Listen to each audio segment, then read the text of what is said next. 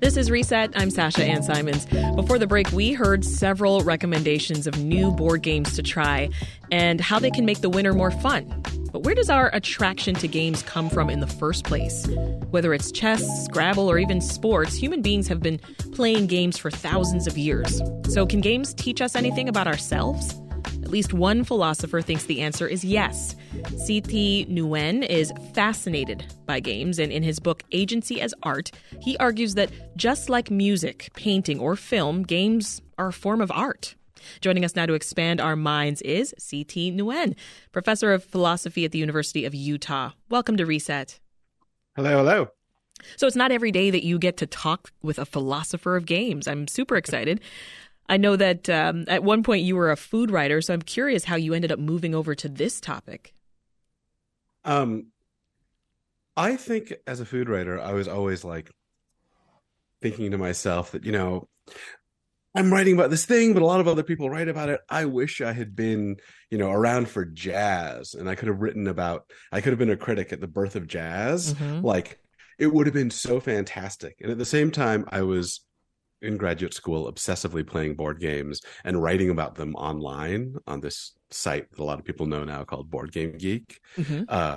And writing about like what made new board games fascinating and interesting and wonderful. And I somehow hadn't connected those two sides until later on, when I started thinking, I'm already doing the kind of art criticism about a new form, and that's games. Like, if there's any new art form for our era, like, it's unquestionable that the form that's exploding right now is games. So if you had to sum it up, Thi, what do you think makes games so special? Games are special because they actually transform how you act and what you are. I was really interested in what made games a distinctive art form. Like, one of the things you often find in the history of art is that when people have some new art form like photography, and they're like asking, like, is this important? Is this real? The first thing they try to do is to force it to conform to old art standards. So in the early days of photography, people tried to like blur the lens and scratch up the film to make it look like impressionist painting. Mm-hmm. And it took decades before people thought like, oh, we should lean into what makes photography special. In photography's case, that was the ability to catch a moment, an unexpected moment, perfectly. Yeah. And so I think people, when they talk about games, like, there's all this stuff about why, games are an art form. And they always talk about how video games are an art form because they're like movies, because they have cinematography. But I think what makes games special is they tell us what to do, and they create a space for us to act. And when games are really clever, they can make that action like intensely beautiful. Mm-hmm. Like, they bring out the best part of being like an active human. Yeah, and thinking about board games here, some have beautiful artwork or maybe a storyline that you're following, right? So, but that's not exactly what you mean when you talk about games being an art form. Right? No, that's the stuff I think that people reach for because they have this paradigm of art that comes from like the museum or from English classes. Like, what makes games unique? What makes them special? So my favorite board game designer, the German board game designer Rainer Knizia, says the most important thing in his game designer toolbox is the point system, because the point system tells the players what to care about. I think that's this incredibly interesting thing, right? This is something you don't get in other forms. The designer creates a world and then creates a you, and the designer tells you what to care about and what kinds of actions you'll take, whether you're going to be like cheating people or manipulating people or like trying to buy out their stock. And that is the thing that I find so interesting, that a game designer creates a self and then throws you into a world and makes it so when you occupy that self in that world, you're doing cool stuff. You're doing fascinating stuff. You're being brilliant. You're being graceful. All these like lovely actions just come out of you. You emphasize all of this in your book, and so we're clear, Thi. Explain the difference between a game and something that has a point system, because it sounds like the two aren't always the same. Oh yeah, that's a really good question. So the the most useful discussion here for me is this earlier philosopher of games, Bernard Suits. And he says that what a game is something where you voluntarily take on unnecessary obstacles to make possible the activity of struggling against them. Let me say that one more time. I think this is the heart of it. It's voluntarily taking on unnecessary obstacles to make possible the struggle against them. So, I mean, the simple way to put it is the games are when you take up. I mean, another way he puts it is that games are taking the long way or taking the hard way. Mm-hmm. Like games are when you take on a constraint that you don't have to take on because you want to struggle under that constraint. Like a marathon, you're trying to get to a finish line, but you're not just trying to get there the fastest way possible. You could take an Uber or take a bicycle. Right. Right.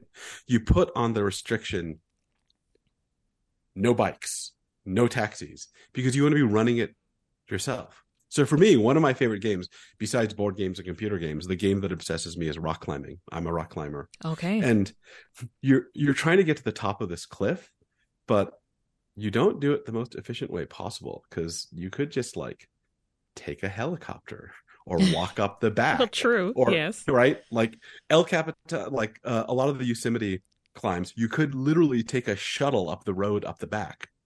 The reason you don't, the reason that you're trying to get up this thing and you're taking on this restriction where you're only going to do it with your hands and your feet is because you want the fascinating struggle. You want the challenge. And the precise movement. Yeah, you want the challenge and you want that specific challenge.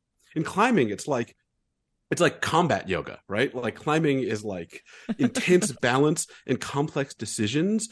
And like weird little delicate balancing movements. You can't see me right now because of the radio. But are you rock climbing? I'm like miming rock climbing in the air right now. I can picture because it feels like the way like having these precise, subtle, flowing movements that the rock pulls out of you. Like that's what you want. That's the thing that you crave. Yeah. Same thing with chess, right? You're pulling these precise.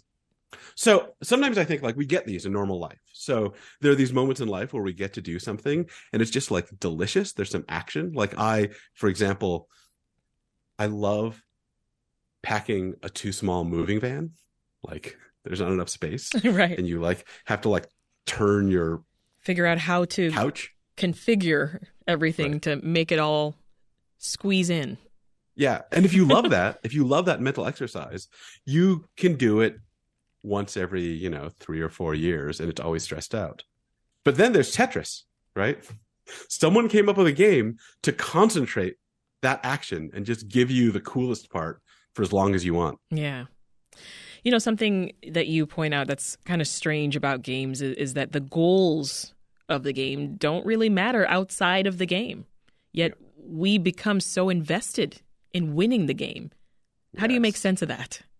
I mean, it's in some sense, it's like a brute fact that a lot of the rest of the world ignores, that we can just do this thing. So this is not like, it's not every game. So I think some games, the goal actually matters. So, I mean, like, if you're playing World Championship Poker, you're doing it because you want money. So in my book, I distinguish between two motivations for playing a game. One is achievement play and the other is striving play. So achievement play is when you're playing because you actually care about winning. Mm-hmm. And striving play is when you get yourself to want to win, but only because you want the joy of the struggle. You don't actually care about winning.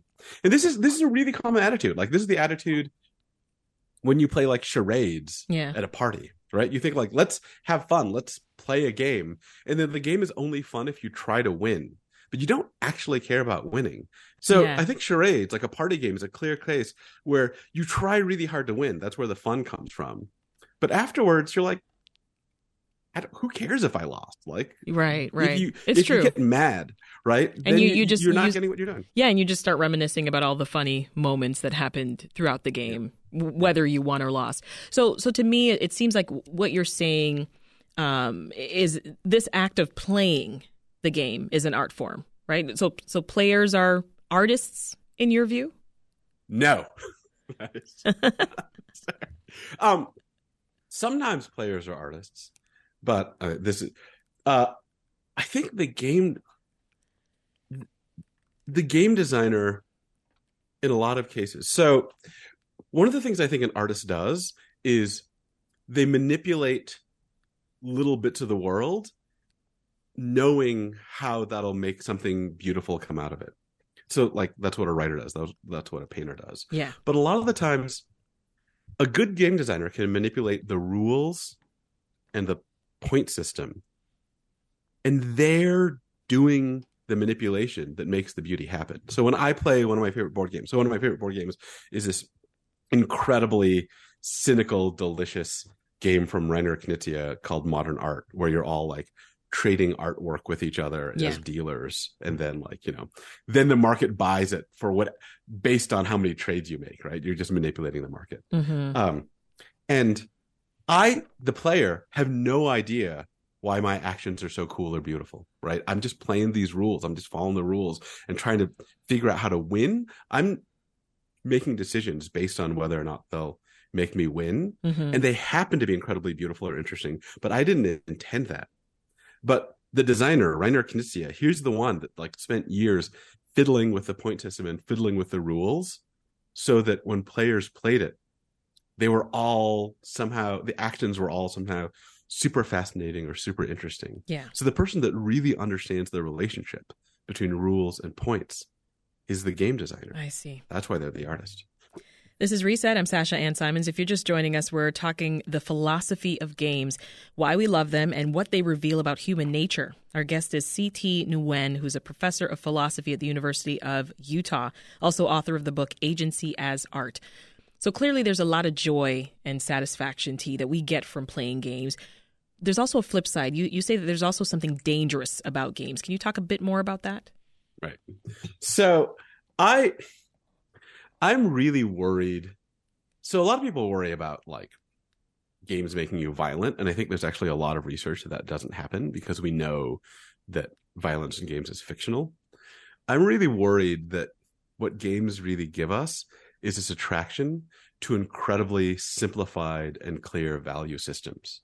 Games are, one of the beautiful things about games are, there's this moment where where life becomes uncomplicated, right? Like my life, my actual life is miserably complicated. Like I have kids, I have a job, I'm supposed to do a billion things. I don't know how to measure off, you know, like I don't know how to measure off the value of working for an extra hour with spending an extra hour with my kids.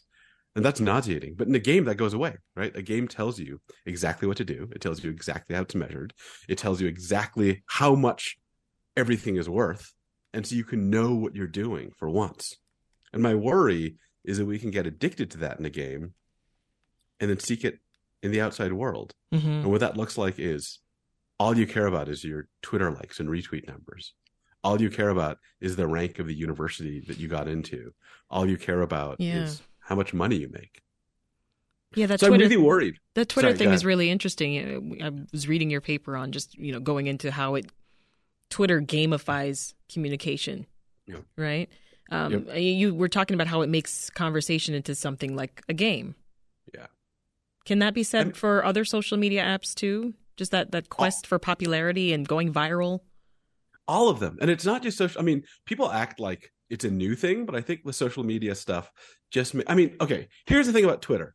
There are all kinds of reasons you could go onto Twitter. You could go onto Twitter to connect with people, to understand things. But Twitter doesn't measure how much people love you or how much wisdom they've received or how much connection they have. It measures one thing, which is popularity. So if you get excited by the game of Twitter, then your motivations are going to fall in line with popularity. And popularity is much thinner than all these other motivations. So one of the things that makes games exciting is that the values are simple and clear. And one of the things that makes gamifications of real life terrifying for me is the values are so simple and clear. And it's like everywhere. I mean, so I can like, are there things in your line of work that feel like these incredibly compelling, clear metrics? So I worked in newspapers for a while, and for us, it's page views, and like the number of clicks that you get Same thing is here. the dominant number. Yeah. Same thing here in media, in journalism. Right. Yeah. How motivating is it for people in your field? And I mean, what's lost in your form of journalism when people get super into that? I mean, just the ability to tell the stories that matter, and not so much, what is going to attract people's eye, right? Yeah. So that's the constant tightrope that we have to walk here, for sure. Yep.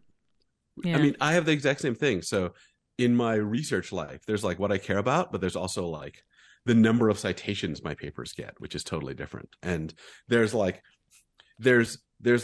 actually helping students understand things, and then student evaluation satisfaction surveys, which measure something totally different. Yeah. We know, right? Like, how do you get high student evaluation scores? Make your tests easy, right? Mm-hmm. So so my worry is the more you crave this game likeness in everything, the more you'll be drawn to simplified, shared value systems in the world. Yeah. But those, I mean, an important thing about those is, let me try. So I'm writing a new book. Well, we've actually got to leave it there. We'll have to bring you back. There's so much we could dig into. Thank you so much, Thi Nguyen, professor of philosophy at the University of Utah. That's it for Reset. I'm Sasha Ann Simons. Thanks for listening, and have a great day. We'll meet again tomorrow.